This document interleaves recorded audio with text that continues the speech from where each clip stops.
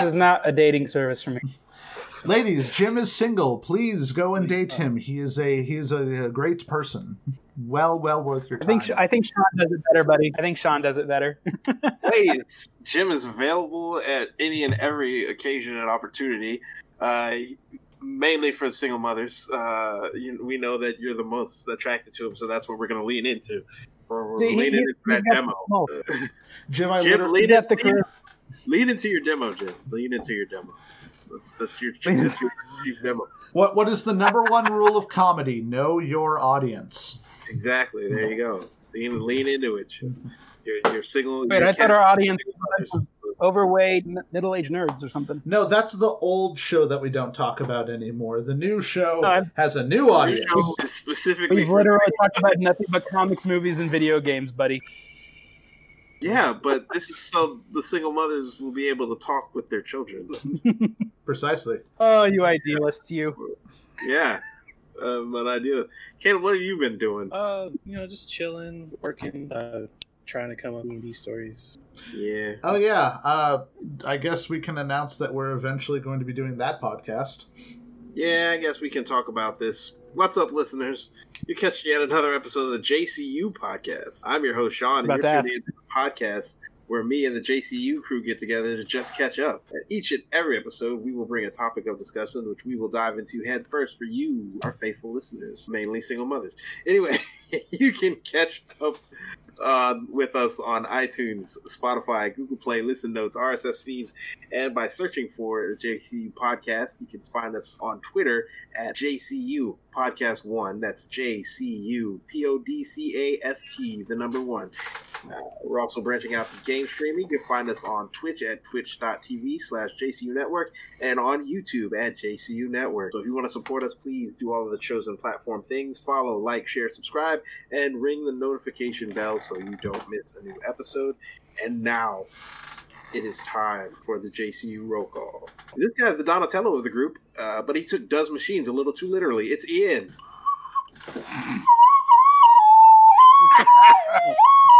I'm trying to do ocarina and it don't work. The ocarina don't work. You got to cover certain holes with your thumbs on the bottom. And I'm trying.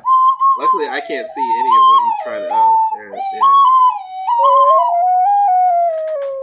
See, yes, this is another talent that Jim has. See, your ocarina is like easier to play than mine. Mine's like the. Look at that. Look at that. Look at that, ladies. Look at that, ladies. See all the skills that this guy has? He's the Thor of our group because he's the most likely to be found attractive with no shirt on. It's Jim. Oh, you have... No, I already lost that one. Nope. No, Jim. Here's all the people we have. I reversed that. Here's all the people we have. I know I don't look good with a shirt on, and you're just default. Like, it has to be default. I don't know. I haven't seen Caleb without a shirt, so who knows? Unfortunately, we're missing the Paul McCartney as a group because he's the most likely to have a successful solo music career. So that's Nathan, but he's not with us today. Mm-hmm. He has a family. But I still have to get your joke. Yes, he's hanging out with his dad. Not a bad thing, though. We don't begrudge him that. And this guy's the Tommy of the group because let's face it, he's the coolest and he has the coolest Zord. It's Caleb. Rock on, I love it. Hang on, I think I have the Tiger Zord. Let me go grab it. Caleb's always got the coolest sword. Anyway. I love how we're all random members of famous groups, but non-related groups. I love it. I know. And I am the Morpheus of the group because I'm the most likely to lead the revolution. That will not be televised, but still brought to you by the power of the internet, coming at you from my seat of power in the belly of the beast known as our nation's capital. I'm the alternative president of the United Nerds of America. It's me, I'm Sean. Love it. I worked really hard on that. Donatello, Thor, Paul McCartney, Tommy, and Morpheus. I love it. That's quite the team there. I know, wouldn't it? That'd be the coolest team ever. I'm really mad that I don't have Hammer here. But you don't have Thor that- Hammer's at home. That was yeah. my point. That was kind of my point. Actually- it's a gathering of characters for a movie that will never be made, but would be the most awesome movie ever. If you guys want Just to like wait our- a moment, I can go downstairs and grab Thor's hammer. We don't need you to grab. Yeah, and I Thor's can go hammer. grab my bass and play Paul McCartney music. But I mean, We don't need you to grab Thor's hammer, Ian. You know why? Why? Because we're about to jump into today's topic. That's why. See, look, by the time you get to see a movie audience, it's already gone through the proverbial gauntlet. Those who are familiar with the filmmaking process know how hard it is just to get a script together, let alone actors committed, crew and catering. Then you actually have to film the darn thing. And there are tons of hurdles just getting that done. Then you get to face a whole different set of challenges in editing the darn thing.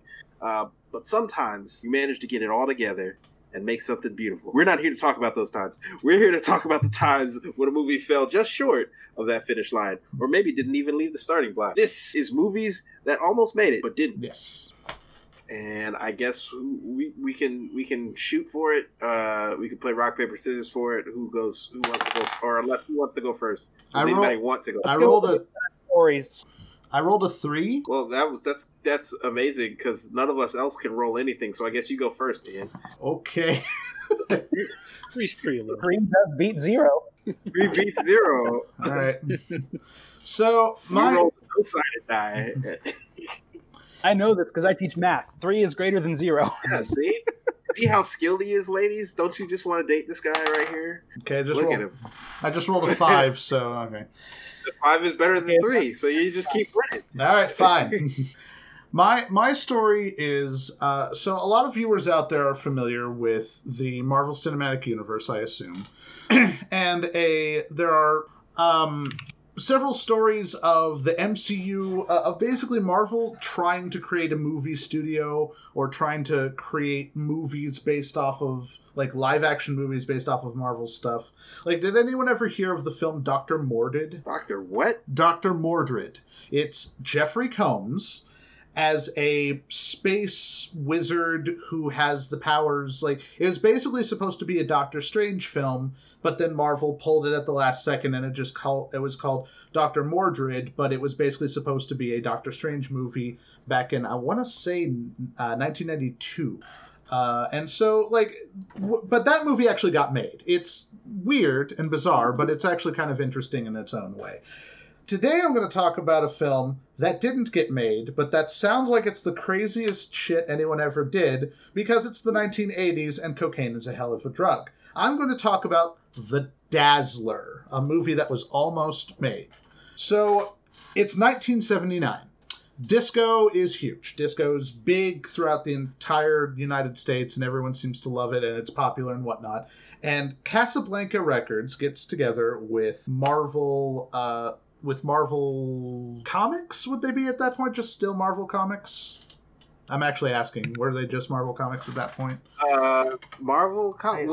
What year are you talking about? 1979. And they would have been Marvel Comics by then. Okay, so Marvel and Casablanca Records went in together to create a superhero called Disco Dazzler. I think eventually just called Dazzler. The idea was they were going to get a real life actress to play this role and record several albums as Disco Dazzler, and that's just her persona. She goes out, she tours around, does music and whatnot, and they were going to introduce her in the comics, which they did. And then they were going to make a television special, which eventually became a feature film that was going to include several members of the Avengers at the time and a bunch of other big-name celebrities to do this huge, weird, like, 1980s style fantasy movie. And it's just the weirdest thing ever. So from what I can gather, this is originally on Jim Shooter's website, and he tells the whole story because he was the one who wrote the original screenplay for the Disco Dazzler movie. You can actually find it online at jimshooter.com/2011/debut-of-dazzler.html. And he tells the story of what happened, and it's just so strange because, like I said, they're doing the Hannah Montana, Miley Cyrus thing, but this was 2 decades before that ever came about, that they were going to get an actress to do this. So this was the actual treatment, and I think eventual script that they were going to come up with. So, Dazzler, who had already been introduced in the Marvel Universe, alongside the Avengers, which at the time were Spider-Man, Iron Man, Scarlet Witch, Falcon, Beast, and the Wasp, were all going to find themselves in New York City, but then they're transported via cosmic thing into an alternate post-apocalypse version of New York City. They are then captured. They are then split into 3 different parts. Dazzler is kidnapped by some guy named Tristan, who is going to be played by Robin Williams. The half of the Avengers were going to be captured by the Witch Queen, who rules Lower Hatton, who is played by Cher. The Witch Queen has been in a war with the Queen of Fire, played by Donna Summer, and she rules Upper Hatton. They've had this war going on. The Avengers are split and kidnapped by these 2 groups. They each have an army with them. The Witch Queen, played by Cher, has the Dread Knights, who are played by Kiss, as in the rock band Kiss, the actual dudes. So basically, this is starting to sound like basically The Wiz, but with Marvel Comics characters involved. Yes. So each of the Dread Knights, Kiss, have superpowers based off of their stage personas, like demons and cats. I don't know. They have superpowers based off of their stage personas, and they take the Avengers hostage. The Queen of Fire, Donna Summers, has an army called the Stompers, played by the Village People, the actual Village People. And they have superpowers based off of construction workers and police officers and Indians. I don't know. They have superpowers based off their stage personas. So, Dazzler gets captured by Tristan, who is Robin Williams. So, all this is happening. Robin Williams is escorting Dazzler through the wasteland and telling her about the backstory of how the 2 warring factions started and why they've been doing this for so long. But not only that, there is a prophecy in this world that both queens will eventually be destroyed by a 3rd queen called the Sun Queen. And she supposedly has her own group of knights that will end this ongoing war. And that supposedly Tristan is supposed to fall in love with the Sun Queen. And everyone in this universe knows this prophecy, and everyone immediately goes, oh, it's the Avengers and Dazzler. That Dazzler's the Sun Queen, because she has the powers of light, to use light and whatnot, and that this is all part of the prophecy. Now, the prophecy isn't actually true, because there are 3 demonic lawyers by the names of Dewey, Cheatham, and Howe. Yeah. And they are all played by Rodney Dangerfield. As in 3 different versions of Rodney Dangerfield. Yeah. He is actually a demon called Lord Chaos. And he needs a giant war to power himself into a god and take over the world, blah, blah, blah. Wait, Rodney Dangerfield's Lord Chaos? Yes. The three lawyers of Dewey, Cheatham, and Howe are demonic lawyers. They're actually human counterparts to Lord Chaos, who is this demon who is trying to take over the world. So wait, hold on. Let me make sure I'm understanding this. Yes. So there are going to be 3 Rodney Dangerfields, and then they, merge into one giant Rodney Dangerfield that's a demon? Yes. If a giant war happens and explosions and whatnot, and a lot of people die, he takes all their powers and turns into a giant god. And he's just going to still be Rodney Dangerfield at that point? Yeah. Why not? Yeah. No, it's like... At least he's finally getting some respect. We're still going though. So apparently the 3 demons have manipulated Tristan using his powers of seduction. Robin Williams has... Who's Tristan again? Which one is Tristan? Robin Williams. Robin Williams is Tristan. Yes, he has the powers of seduction. Robin Williams. Yes. Has the powers of seduction. I mean, who else? I mean... All right, proceed. No, this is real. Go to Jim Shooter's website. He talks about the whole thing, and it's wacky. So Yeah, like late 70s, early 80s Robin Williams around around Mork and Mindy time, you know. Okay. Yeah. I can slightly more believable now. Okay. So the three demons have manipulated Tristan, and so basically this all ends up that they all end up fighting each other in a big giant battle with the following people: Spider-Man, Iron Man, Beast, Falcon, Scarlet Witch, the Wasp, the entire band of Kiss, the entire band of Village People, and then Cher, Donna Summers, and whoever the actress playing Dazzler are all fighting each other, being manipulated by three different versions of Rodney Dangerfield. Wait, hold on. When did the Village People get involved? Oh, Did I miss that? Yes, you did. Yeah, you missed that. Oh, So the Village And People... the powers of their personas. Yeah, So Whatever that means. Why does this sound like the ultimate showdown of Ultimate Destiny? because this existed before Ultimate Showdown. Jim Shooter talked about this back in what?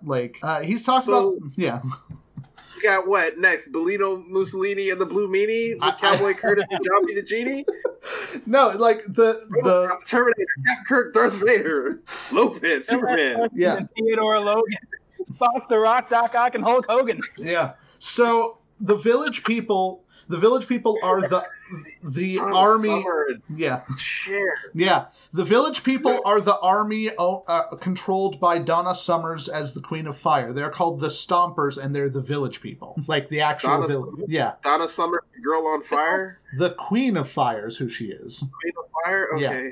So anyway, everyone's in a That big... sounds totally Madness. 70s. I buy it. Yeah. So they're all in a big, huge battle, and Tristan, someone is able to break Tristan's spell from the three demons, because the three demons are trying to manipulate Tristan to do all this. Okay, wait. Let me make sure, because I'm following this. Yeah. So Rodney Dangerfield puts a spell on Robin Williams using Robin Williams' powers of seduction. To seduce Dazzler so that he can take over the world. He also Robin. So wait, Rodney Dangerfield is seducing Dazzler in the guise of Robin Williams. No, Rodney Dangerfield just manipulated Robin Williams, and Robin Williams is doing it. So Rodney Dangerfield is mind controlling Robin Williams. I wouldn't say mind controlling, but And sure. Robin Williams' charisma I didn't hear that And at he's- all. and sex appeal. It's like a double seduction. Yeah. Or something. So, and by the way, Rodney Dangerfield also did this to Cher and Donna Summers. That's why they're at war with each other. And so Rodney Dangerfield seduced Cher and Donna Summer? No. And Robin Williams? Robin Williams seduced Cher and Donna Summers. So Robin Under the Williams control of Rodney Dangerfield. three Yes. women in this movie. Yes. Oh, jeez. Okay. Okay. So Okay. Tristan. Hey, they want the Nanu. So Tristan, the spell is broken. Tristan goes, Dazzler, here's what really happened. The Rodney Dangerfield manipulated me to do this, and then Dazzler does a giant light show, spirit bomb thing that stops everyone from fighting. Rodney Dangerfield is defeated, and everyone goes, oh, okay, we're not going to fight anymore, and somehow the Avengers and Dazzler get back to real New York. I just like the fact that this movie ends with the words Rodney Dangerfield is defeated and the Avengers went home. Yes, that is exactly. Now, here's the thing. This movie, Rodney Dangerfield was about to beat Thanos before Thanos. Yes, in fact, yes. Now I'm just picturing Rodney Dangerfield as Thanos. Hey, you should have gone for the head. As the three demonic lawyers of Dewey, Cheatham, and Howe. You got respect now. Yeah, I didn't get no respect. Now I got respect. I got this Infinity Gauntlet. Yeah.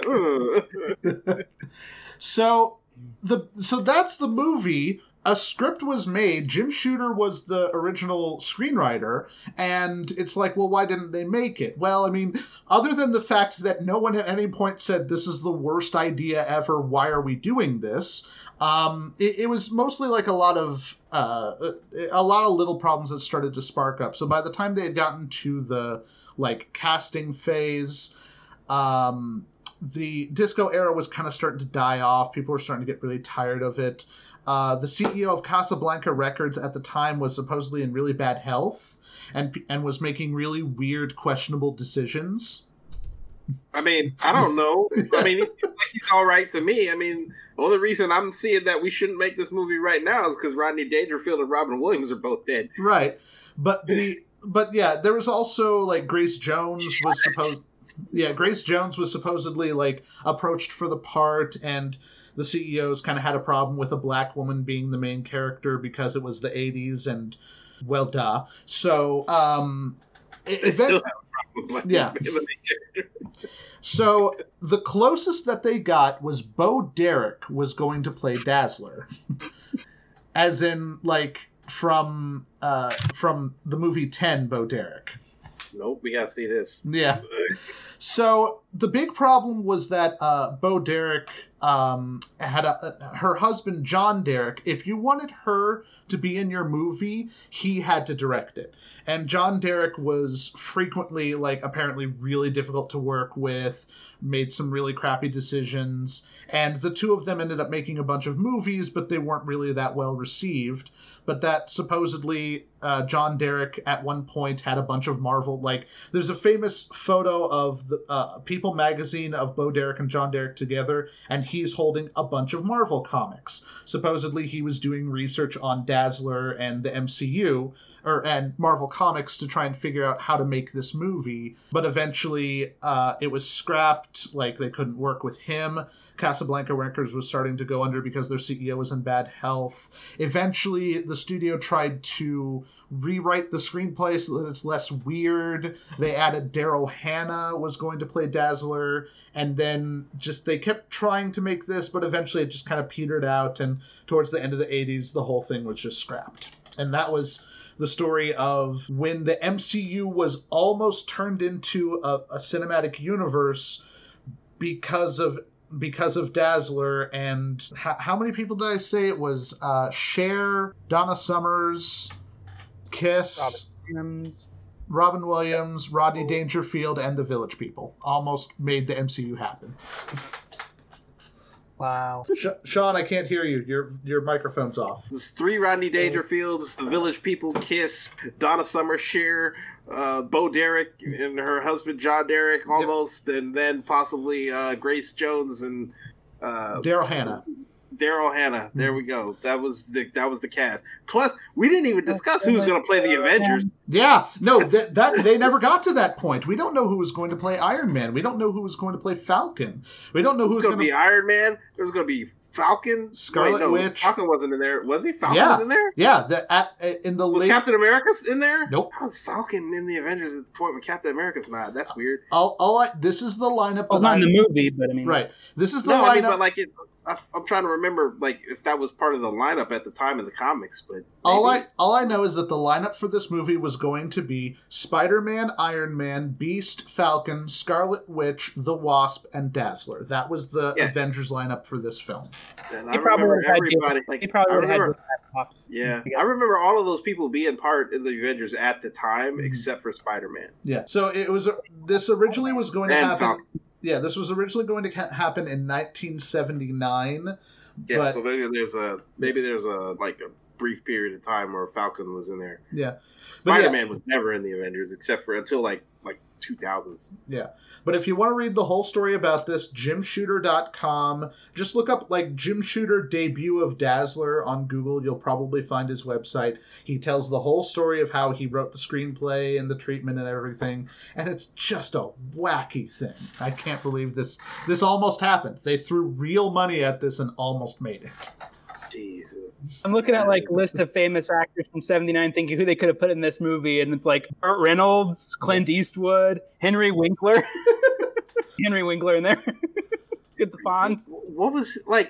You know what? How much you want to bet they were going to try to put Henry Winkler as Iron Man? Oh, yeah, I was thinking. Just said his name and I lost my train. Burt Reynolds. Yeah, Burt Reynolds. Burt Reynolds. Wait, Burt Reynolds was in there? No, just these are. No, I said he was an actor in 1979. Mm-hmm. I was listing potential actors. Yeah. Oh, okay. I thought you were talking about. They could have had Burt Reynolds. They could have had Clint Eastwood. They could have had Henry Winkler. Henry. Well, been picking them as like Marvel heroes. Man, can you imagine that? We almost had like a 1979 version of the MCU. That would have been insane. That would have been great. Oh, dear God, because then that would have meant we would have got like a reboot, like in the 90s. Yeah. Oh God! Can you imagine if we had a reboot of the MCU in the '90s? What would it look like right now? I don't know. I can't even. Good God! Would we be on like the third reboot by this? We'd probably be on the third reboot by this point. Yeah. Holy crap! All right, who wants to go next? Still processing. Well, I do have one thing that kind of like connects to that tangentially, because one of the things I looked up was TV shows that were canceled, and I found out that in 1998, during the time when they had all the other Marvel cartoon shows, one thing that Fox was working on was a Captain America show. And what I found funny about this was the reasoning as to why it was canceled. There were two things that were reported. One is that it was pulled due to conflicts about whether mentions of Nazis as the hero's rivals were appropriate. Notice that they said rivals, not villains. I just thought that was weirdly phrased. Like, we can't have them rivals with Nazis. That's just wrong. Okay. The other, like showing Nazis on TV, it's just have them being the bad guy. I mean, yeah, that's now, usually now you either love the Nazis or you can't get enough of punching the Nazis. So it's now it's famous for punching the Nazis. I mean, of course you got to have punching Nazis. That's the gotta have it. Hitler. It's his thing. The other reason was Marvel went bankrupt in 1996, and that led to that coming to fruition as well. That's true. I remember that specifically. Mm-hmm. At least we got him in an episode of Spider-Man, so that was around the time where they had that god awful Avengers cartoon. Yeah, I remember that. Anybody remember that? Because Hawkeye. There was an Avengers cartoon called Avengers. Oh God, I think it was United We Stand. I don't remember. I barely remember it from when I was a kid. Yeah, but it's like it had United They Stand, and it had Ant-Man as the leader. Yeah. Oh, and they just look so weird. Wasp was in it, and Hawkeye was there. I think they had. Apparently, Iron Man, Thor, and Captain America did appear in it. Yeah, they appeared in it as. Are we talking about the new Marvel Spider-Man series from like a few earlier this decade? No, much older. Around the same time as Spider-Man the animated series, probably after that, they had. Oh yeah, this is probably on the later end. Yeah, this. They had a show called Avengers United We Stand. I recall correctly, that was the name. So this came out in 1999. So this came out after the Captain America show would have come out and was canned. So must have been them trying to probably, and they. Oh, wow. It premiered October 30th, 99, and was canceled February 26th of 2000. That did not last long. It was garbage. Cool.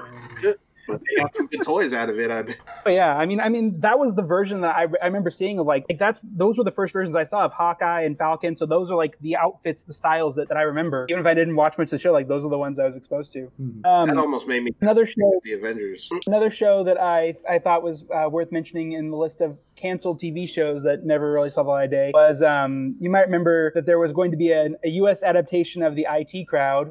Oh God, yes. Yep. Funny enough, they were going to keep on. I can't pronounce his last name. Richard Ayoade. Yeah. The guy who plays Moss. Mm-hmm. They're going to keep him on, and they were going to cast Jessica St. Clair as Jen and Joel McHale as Roy. I'm sorry, but I can't see Jeff Winger as being Roy. I'm sorry. Roy is this kind of slob loser, guy who no one likes, and Jeff Winger is just this cool jerk ass guy that nobody likes. It's so I've seen side by side anybody else in that show. I can see it. Here's the thing about that, Jim. They made that pilot. I was getting to that. Yeah. Yeah, so I looked it up. You can find clips of the pilot on YouTube. People do a side by side comparison of the two, and it really just stands out that it just doesn't feel right to me. The funny thing is that it kept getting pushed back by NBC until they finally just pulled the plug on it. But that was also around the time when he got the job on Community, so he ended up being just fine. He got a role that I think was actually better for him. He just comes across as an asshole in the pilot, whereas Roy is just more of a whiny loser. You can understand why we're cool, right? Yeah, no. But the other guy is he's the sexy young, Chris Hemsworth kind of looking guy. He's we're cool, aren't we? I'm well, yeah, you're kind of cool. You're kind of a jerk, but I mean, I don't know why you're unpopular.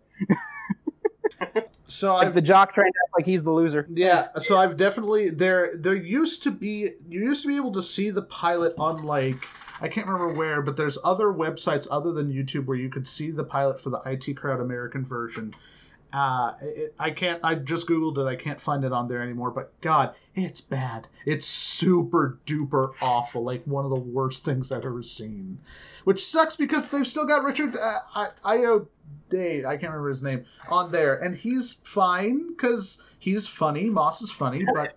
The thing is, like, if you watch them side by side, it's exactly the same performance. Like, he says the same lines, the same ways. It's like, yeah, they may as well like just edit him into the video. It's like almost shot for shot. Precisely. God. Yeah. So other than that, I had like a little Ayoade. Ayoade. Thank you. Or Ayoade. It's either Ayoade or Ayoade, whatever. Yeah. Other than that, I had a little list of like scrapped movies, like ones where it's like, hey, remember this movie? It was going to have a sequel, and then that never happened. Some for better, some for worse. Mm-hmm. For example, Godzilla 1998 was supposed to be the part of a trilogy. That's right, because I forgot about that. That was a retconning animated series, which honestly didn't look that bad. It looked like kind of like MIB, the cartoon. Yeah, it was made by the same people who made MIB MA series. Oh my God, that was the one that had. Oh God, what is that guy's name? Help me out. Why can't I think of the main actor's name? Matthew Broderick. Thank you. Broderick. That's a lot of fish. That's not a joke. Yeah, the guy from Leon. It's funny because I kept running into things that were going to be trilogies. Like, okay, for example, Last Airbender. I mean, that was going to be a trilogy, and that's probably for the best that that's not going to happen. Yeah. Golden Compass. I was actually looking forward to that trilogy. Oh, man. Green Lantern 2011 was supposed to be a trilogy. Yes. Oh, no. Not only that. The Green Lantern from 2011 was supposed to be the DCEU. That was supposed to start the DC Extended Universe. Really? Because I always thought that that was the time when DC was specifically in there, we're not going to do a cinematic universe mode. No, that was the Green Lantern was there. Can this work for us? Like they were trying to see if they would make it work. Yeah, because I remember there was some stuff in that kind of hinted at there might, like there was Amanda Waller, if I'm not was played by Angela Bassett. I missed that. Yeah, it was Angela Bassett was in that movie. And she played Amanda Waller, if I'm not mistaken. I'm pretty sure that she played Amanda Waller. Mm-hmm. This was, Green Lantern. We lost Jim. We lost Jim. Oh, no. Damn it, Jim. But yeah, no, there's so many. I probably should have looked it up, but there's an entire, 16 different movies that supposedly were made between Superman 4 and Man of Steel. There was 16 different Superman films that were almost made, and so many of them got scrapped other than Superman Returns. Yeah, okay, so it was Angela Bassett. Okay. Angela Bassett is Amanda Waller because they were asking her later about the other woman, Viola Davis. Mm-hmm. They're asking her what she thought of Viola Davis being cast. So speaking of DC movies, I guess back. Jim's back. Hey, I don't know what happened. I just got dropped and had to close the tab and reopen it. It's crazy. Probably too many people mentioning Green Lantern at once.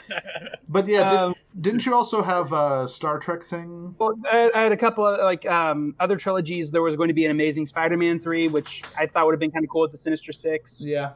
And of course, Batman and Robin would have had a sequel, which I guess would have been a trilogy of Joel Schumacher Batman movies. But I kept finding first and seconds of trilogies. I was like, man, no one can make a trilogy work for some reason unless you're Star Wars or Lord of the Rings. Yeah. The Escape from New York and LA was supposed to be a trilogy too. They were supposed to be an Escape from Earth. Yeah. And then that would have been sick. Supposed to be another Snake Plissken movie. Mm-hmm. God, Snake Plissken was a good character. Okay, look, those are good bad movies. Yeah. Oh yeah, definitely. Those are quintessential 1990s, 1980s, just action movies where it's Snake Plissken, I don't care about what the president says. Where else are you going to and then cuts out all of the lights in the president's daughter from the city prison. Can I go on a quick tangent? I feel like It's so weird to see movies from the past where it's just like, the president's been kidnapped, we have to save him. Because I feel like if that movie were to be made today, the president's been kidnapped, the main character's just going to go, oh. Real? Wow, that's a shame. That's what's up. That's what's up. Do the kidnappers need anything? Do they need any sodas or pizza or something? Do we need to rescue him? Yo, kidnappers. I know it's kind of our job, but I mean, all these kidnappers right quick. Hey, yeah. We heard you snatched them up. Is that right? That's what's up. I appreciate that. Hey, you need anything, you call me, okay? No. You go ahead, keep him. You know, you can do whatever. You know, I mean, just don't bring him back here. Don't bring him back here, okay? Just, whatever you want to do, you can take him wherever else you want to take him. Just don't bring him back here, okay? Canada don't want him either. Don't bring him back anywhere where he could be able to get here. Don't take. You know what? If you're going to bring him back to any place in this hemisphere, why don't you drop him in Mexico? How about that? He's very popular in Mexico, I'm sure. Yeah, drop him over there, but make sure you drop him on the other side of the wall, and then just make sure that he can't. You know, he can't. We don't want him back here. That's the ideal situation. Ideally, we would like you to take him over to someplace like, I don't know, like China. Or something, let them deal with him. Russia. Or just drop him in. Nah, Russia might send him back. No.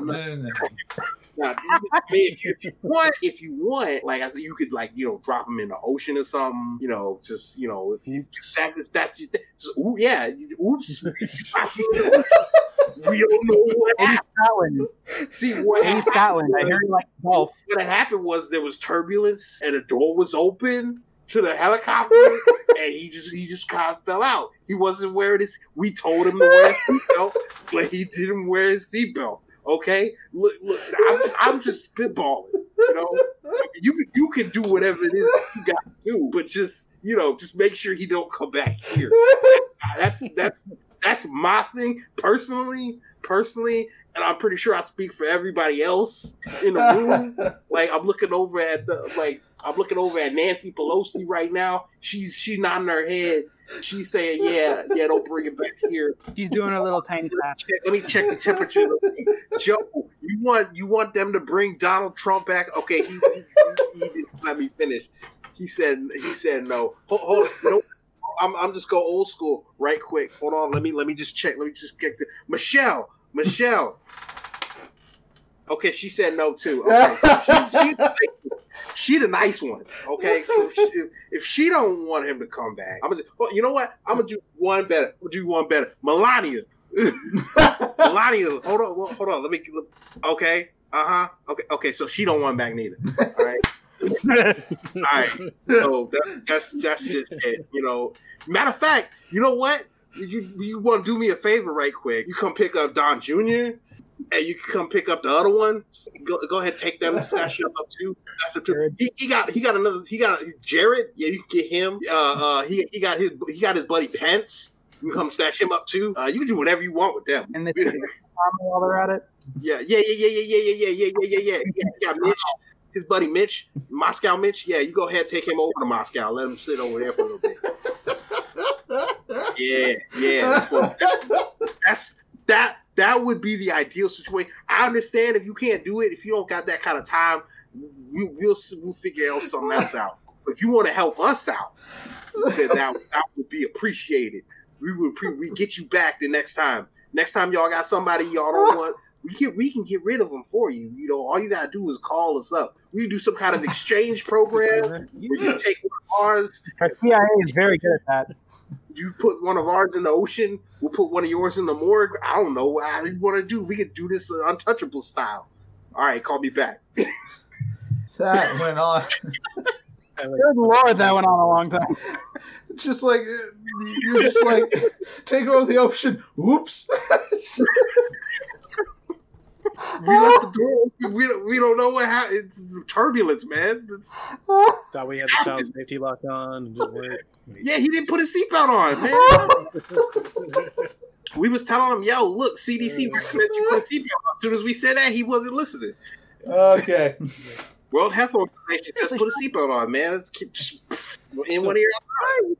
Anyway. Why are you not writing comedy sketches? Seriously. Go mail that to like Key & Peele or something. Oh my god. Seriously. That was a good phrase. Oh my god. Anyway, speaking of writing comedy, my story was about Superman Lives, which is quite possibly one of the most hilarious comedies ever written in the history of life, but a movie that didn't quite make it, unfortunately. I wish it had, because this is quite possibly one of the craziest things that ever happened in the history of movies. So basically, we got a movie about Superman being written by people who, well, it's 3 separate writers. Technically, I think 4. The ones I know about were Kevin Smith, Dan Gilroy, Wesley Strick. Dan Gilroy and Wesley Strick, I think, wrote before Kevin Smith, and then Kevin Smith basically got a hold of the script on accident. So basically, let me just set the stage. So this is the mid 90s, if I'm not mistaken. The rights for Superman basically are up to be purchased. And nobody realizes this except for a guy by the name of John Peters, who's a producer in Hollywood. He used to be a hairdresser, but he somehow finagled his way to become a movie producer. He snags the rights to Superman, unbeknownst to really anyone. Like, to the point where he calls up the WB and tells them he owns the rights, and they're like, no, you don't, we do. Like, they're 100% certain that they own the right. This is before the internet, mind you. Yeah. So there's no, like, electronic way of verifying any of this information, like, that there's no way for them to be notified that their rights were lapsing, other than to have somebody basically just go back into the records room and look it up, which is how John Peters manages to snatch these rights up. Yep. So he snatches the rights up. He calls Warner Brothers, tells them he wants to make a Superman movie. They tell him, no, you can't do that. We have the rights. He's like, check again. And they're like, oh, I guess you do have the rights to the Superman movie.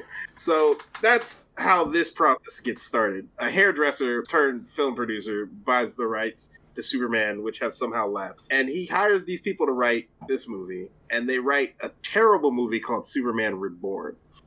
Oh, yeah.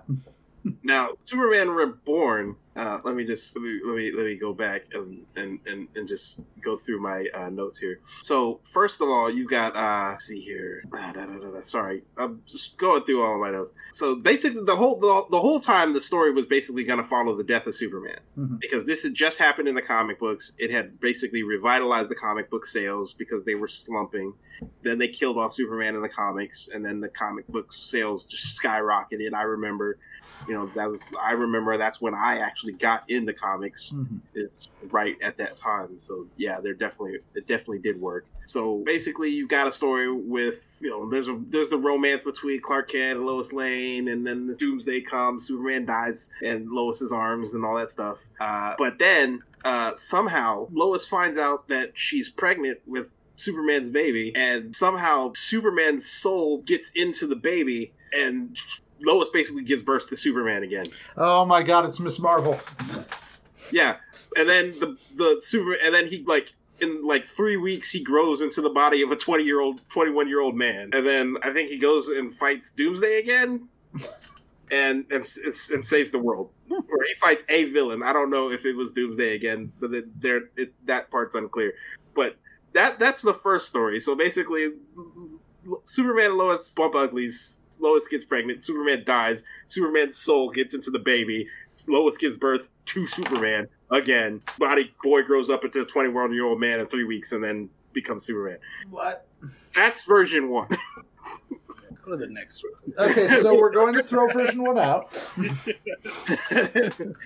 This is before Kevin Smith gets a hold of it. So this is version 1, but there are 2 versions before Kevin Smith got a hold of it. Okay. So then there's version 2, which is essentially the same Death of Superman story, but Brainiac shows up, and Superman's having psychological problems. He's about to have like a nervous breakdown or whatever at this time, and he's seeing a psychiatrist. He has psychological problems because he was killed by Doomsday? No. This is the version 2 of the script. Okay. So they scrapped the whole. like he hasn't been killed by Doomsday yet. This is the beginning of the story. So he has psychological problems, and then Doomsday shows up, and Doomsday has kryptonite blood somehow. But anyway, Brainiac somehow creates Doomsday with kryptonite blood. Doomsday comes, kills Superman, yada yada yada, all that. Superman has a funeral, and then Superman's body is taken by a government agency, and they want to clone it. And then Superman is in heaven, and you see Superman going through the afterlife somehow. But then, he has the kind of freaking Kylo Ren Han Solo moment where he's shown that his time on Earth isn't yet done, and he goes back to Earth and fights Brainiac and the government agency, and then kills Doomsday and saves the world. So that's version 2. So more reasonable. Now you get to the point where Kevin Smith hops on, and Kevin Smith is like, you got Superman having a psychological breakdown and he's seeing a psychiatrist, in version 2. So Kevin Smith is like, this is the most terrible thing in the world. At this point, Kevin Smith is like, why didn't you guys find like a comic book author, like one of the writers for the comic book, and have them write your story for you? You know, if you're just trying to do the death of Superman, why not just hire the guys who did the death of Superman? And they're like, because those are comic book guys. And that's when you do the face palm, because you realize that these guys don't know anything about comic books whatsoever, and that permeates the entire the whole process of this movie is permeated by this just arrogant Hollywood, those are comic book guys, we don't need anything from the comic books, we're better, we know better than comic book storytelling. Permeates the entire process. So there you go. So basically Kevin Smith is like, look, I can write a better version of this. And basically he gets told to put up or shut up because the John Peters guy is like, all right, fine, you show us what you want to do. And so he gets to write a script, and his script would have called for, the death of Superman, but his script was probably the most comic book nerd movie ever. It was Avengers Endgame before Avengers Endgame. Because it would have had, and let me make sure I'm getting all this right. He had in this movie, oh goodness, where is this? Okay, he would have had Deadshot, Brainiac, Lex Luthor, Doomsday, the Eradicator, the entirety of the Justice League in his movie, and more. Okay. Now, John Peters, the guy who, the producer guy, basically demanded Kevin Smith. He made a couple of demands of Kevin Smith. Basically, he said he didn't want Superman to fly, which made no sense. What? Yeah, he didn't want Superman to fly. He said Superman shouldn't fly. He said it looks fake. It was his terms. He said it looked fake for Superman to fly. He didn't want Superman to wear the Superman suit, like, at all in the movie, because he called it, quote unquote, too faggy. Oh, wow! Yeah. So he had 2 more demands. One demand was that Superman at the Fortress of Solitude should have guards for some reason. It's like, but he's at the Fortress of Solitude. He's supposed to be alone. Plus, he's supposed to be solitary. Yeah. Plus, why does Superman need guards? Yeah, really. So, but he was like, nope, I want Superman to have guards. So apparently, Kevin Smith had to write that Superman had polar bear guards. if he's gonna have any guard, it's gonna be polar bear. That's not terrible, actually. That's goofy, but that's not terrible. Go Kevin on that. And then another one of John Peters' demands was that Superman had to fight a giant spider for some reason. Primarily because he was obsessed with spiders, and he was obsessed with the concept of a giant spider, which we'll come back to later. Oh. Kevin Smith had to create a giant spider enemy called the Thanagarian Snare Beast, because WB refused to let him call it a spider. Because they were like, why the hell are we doing a giant spider? This is the level of just dysfunction in this project, because the studio was like, what is wrong with this guy, this John Peters guy? They're like, what do you mean Superman can't be in the suit? He needs to be in the suit. It's Superman. Yeah. That's how we're going to sell the movie. How are we going to sell the movie if Superman's not in the suit? How are we gonna... So, like, there's that whole situation. And then they're also like, why does Superman need guards at the North Pole? And they basically struck that out of the movie and had Kevin Smith turn the polar bear guards into polar bear statues. So, again, why would there need to be polar bear statues? But anyway, God need with a start. I'm halfway. With a polar bear. I'm halfway to okay with the polar bear thing. Like, it's almost goofy enough to just be like, okay, sure, just let it be a thing. So be a story. Basically, what Kevin Smith did, like all of the things he did, the only things that end up carrying forward past Kevin Smith's involvement in the project are the fact that he changed the name from Superman to Reborn to Superman Lives. So he changed the name of the project to Superman Lives.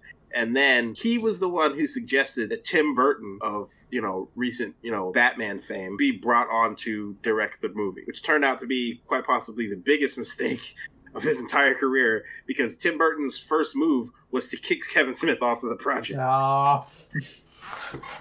And then at which point, this is the point at which the entire movie becomes weird. Yeah, because now there's two other versions of the script that come forth.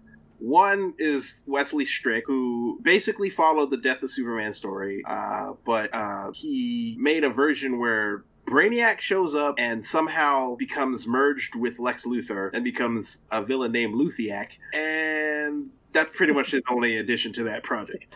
So he gets taken off, and then we get Dan Gilroy. And Dan Gilroy writes a version of this script, which was just... It's Tim Burton to a T, because this whole thing gets weird. So I'll go over I'll try to go over and hit the main beats. Mm-hmm. So opens up with a flashback on Krypton. Jor-El Lara putting Superman in the rocket, right? Brainiac is responsible for the destruction of Krypton, tries to stop them from sending Kal-El to Earth. So Brainiac murders Jor-El and Lara. So basically he's the Joker of the movie because he murders Superman's parents and then vows to hunt Superman down. So basically, Man of Steel, but instead of Michael Shannon, it's, a robot. I will find him. Exactly. So you go to modern day Metropolis, you get modern day Superman. He's an adult now. He's grown up. He meets Lois, doesn't know his identity, blah, blah, blah, blah, blah. It's the whole will they, won't they, all that, yada, yada, yada. But somehow Lex Luthor is on the verge of discovering his Superman's identity. Brainiac comes to Earth, counters Luthor. The two devise a plan to destroy Superman. They merge again and become Lexiac. Okay. And they create Doomsday. Doomsday kills Superman, get a public funeral. Superman's body's taken to the Fortress of Solitude, and now we get to some parts that are just kind of out there. So there's a mysterious Kryptonian force known only as K, and Superman and K somehow merge and become one thing, and now K is basically Superman's suit. So now Superman has a weird glowing fluorescent suit that is I want to see if I have a picture of the suit that they were going to put. Okay, I think I do. Let me see if I can show you guys this. This is the suit. Like symbiote Spider-Man vibes here. Oh yeah, that I mentioned at this point they cast Nicolas Cage. Oh yeah, I forgot about that.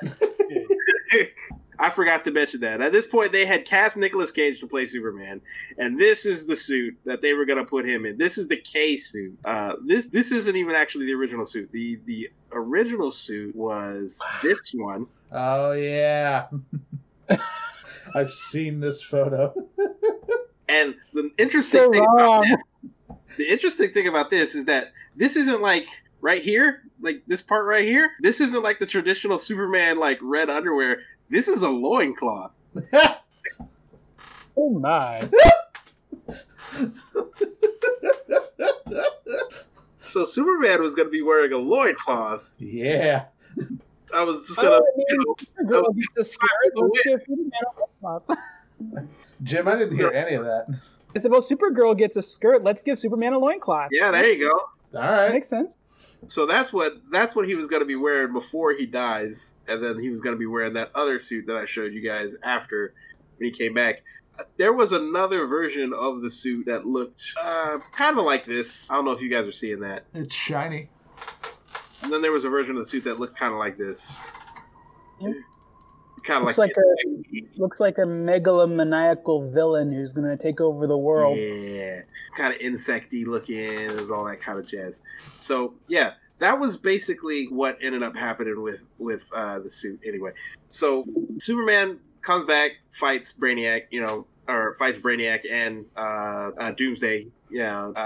saves the world. Mm-hmm. Okay, so that's the story. So they're ready to go. So this is the point at which they've done like all this pre-production. They've made suits. They've gotten the cast together. And so far, they've spent a total of $30 million. Yep. Now, they haven't made the movie yet. So just think about that for a second. They spent $30 million and haven't put one scene to film. Not one. Yep. Just $30 million worth of pre-production. But they're ready to go. Mm-hmm. And they're going to start filming like any day now. They're ready to go. They're scheduled to start filming. And then Warner Brothers comes in, sees this massive $30 million bill with nothing to show for it, and says, you know what? Yeah, Tim, it's not going to work out. And they shut it down like literally days before they're ready to start filming. Oh, fire everyone. And John Peters probably goes down in history as one of like the worst producers of all time, but somehow manages to convince Warner Brothers to keep elements of his script and throw them into other movies. Namely, The Giant Spider, which I told you we'd come back to. Somehow, some way. A wicked wild wild. To Wild Wild West. Yes! There it is. A wicked wild wild West. Jim West. Rough Rider. No, you don't want nada. Oh, This guy. I'm running this. I'm like, look, I'm just from like every level of just conceivability. This is like just a project that was just like insanely interesting, Mhm. and it's just like, thank God it never got made, Oh. because I cannot even fathom how far back the superhero genre would have been set by this movie. But at the same time, good God, I want to see it so bad. I want to see like every version of this movie so bad. I want to see like how are they going to make the Superman goes to a psychologist work? How are they going to make Superman fights a giant spider work? How are they going to make Superman polar bear guards work? How are they going to make Luthiac or Lexiac or whatever merger of this like man-machine thing? And here's the thing, like, the reason we don't know why there's anybody else in the cast is because nobody else that was ever cast for this thing will speak up. Like, the only reason we even know that Nicolas Cage was in it because of the picture. This movie was like, it's become a cautionary tale. Like, Bryan Singer, when Bryan Singer got called up to do like, and between Bryan Singer and this movie, also J.J. Abrams had a crack at it too. Oh yeah. To do a Superman movie, but they called Superman Flyby, but they kicked that out, proving once again that J.J. Abrams shouldn't be allowed anywhere near anything cool. So when Bryan Singer was doing Superman Returns, he basically had a notebook, and inside the notebook he kept stuff from this movie. Like all the pre-production elements of this movie, he kept it close by. So whenever the studio basically tried to come in and give him notes and say like, hey, you know what we would like you to do? Like, we would like you to put this in the movie. He would grab that notebook and pull it out and say, hey, you guys remember when you tried to make this? He'd show them the picture of Nick Cage in that Superman suit. Like, remember when you tried to put Superman in a loincloth? $30 million? You can't tell me what to do. Superman in a loincloth. And they would back off.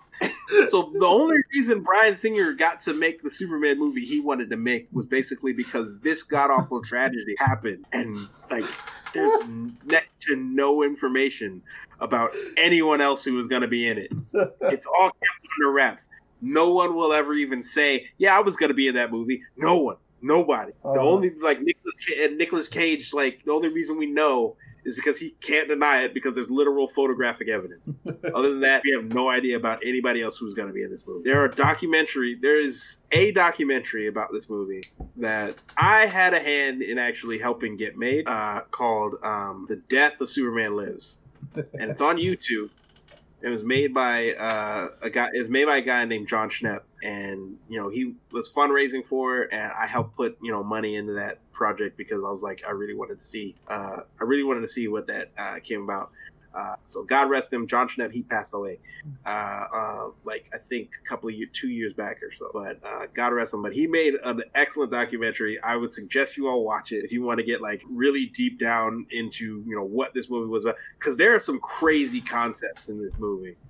Like the entity known as K is some kind of insect from Krypton, and it kind of makes some kind of it's like Venom. So basically, Superman has like a Venom. Like the suit I showed the picture of doesn't really give the full, because it like had lights in it, and it like glowed and like pulsated and did all kinds of weird practical stuff. This is before they had like lots of CGI to work with. So if this movie sounds like Brainiac was gonna be like a head, just a head, like with spider legs, and somehow he's gonna merge with Lex Luthor by like taking his head, like taking off Lex Luthor's head and putting his head on Lex Luthor's body, but somehow preserving his brain inside of his head.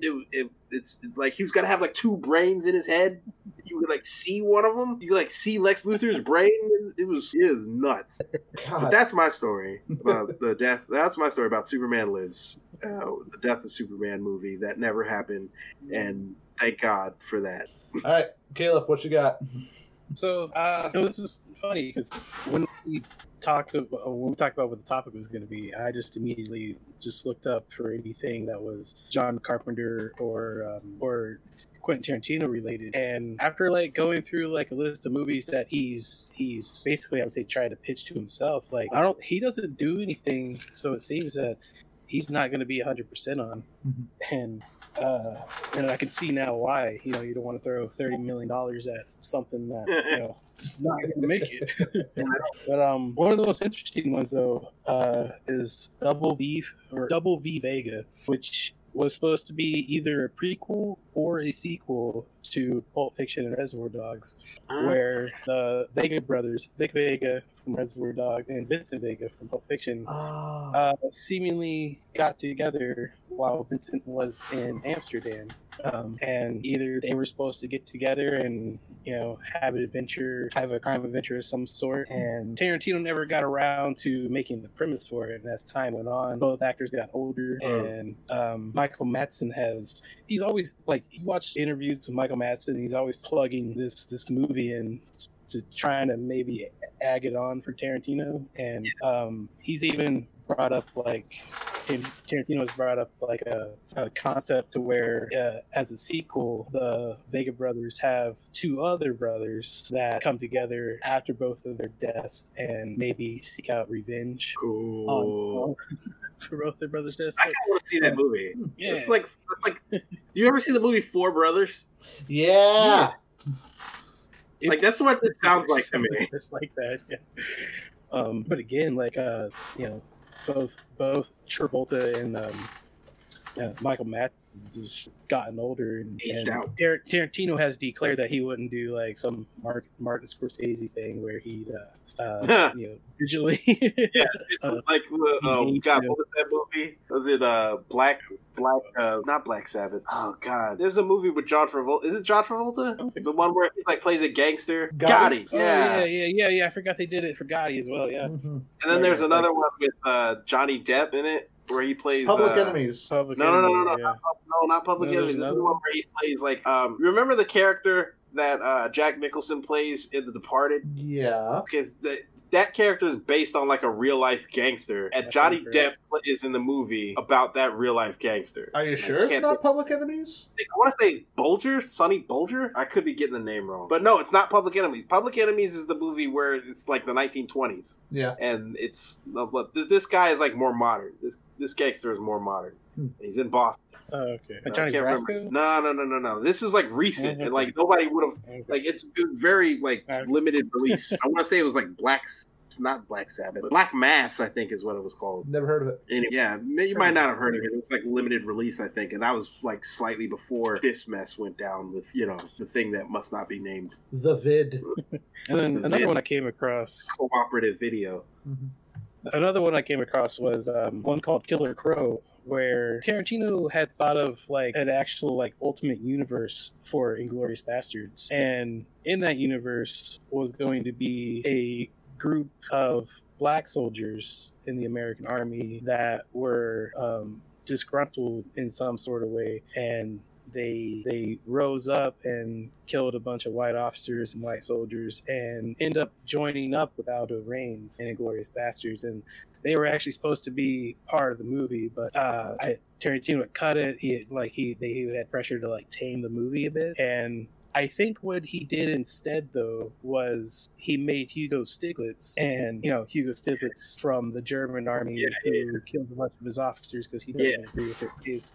And I think that's why during that segment explaining Hugo Stiglitz that you hear the theme song for Slaughter, which is and Sam Jackson. Sam Jackson narrates that part.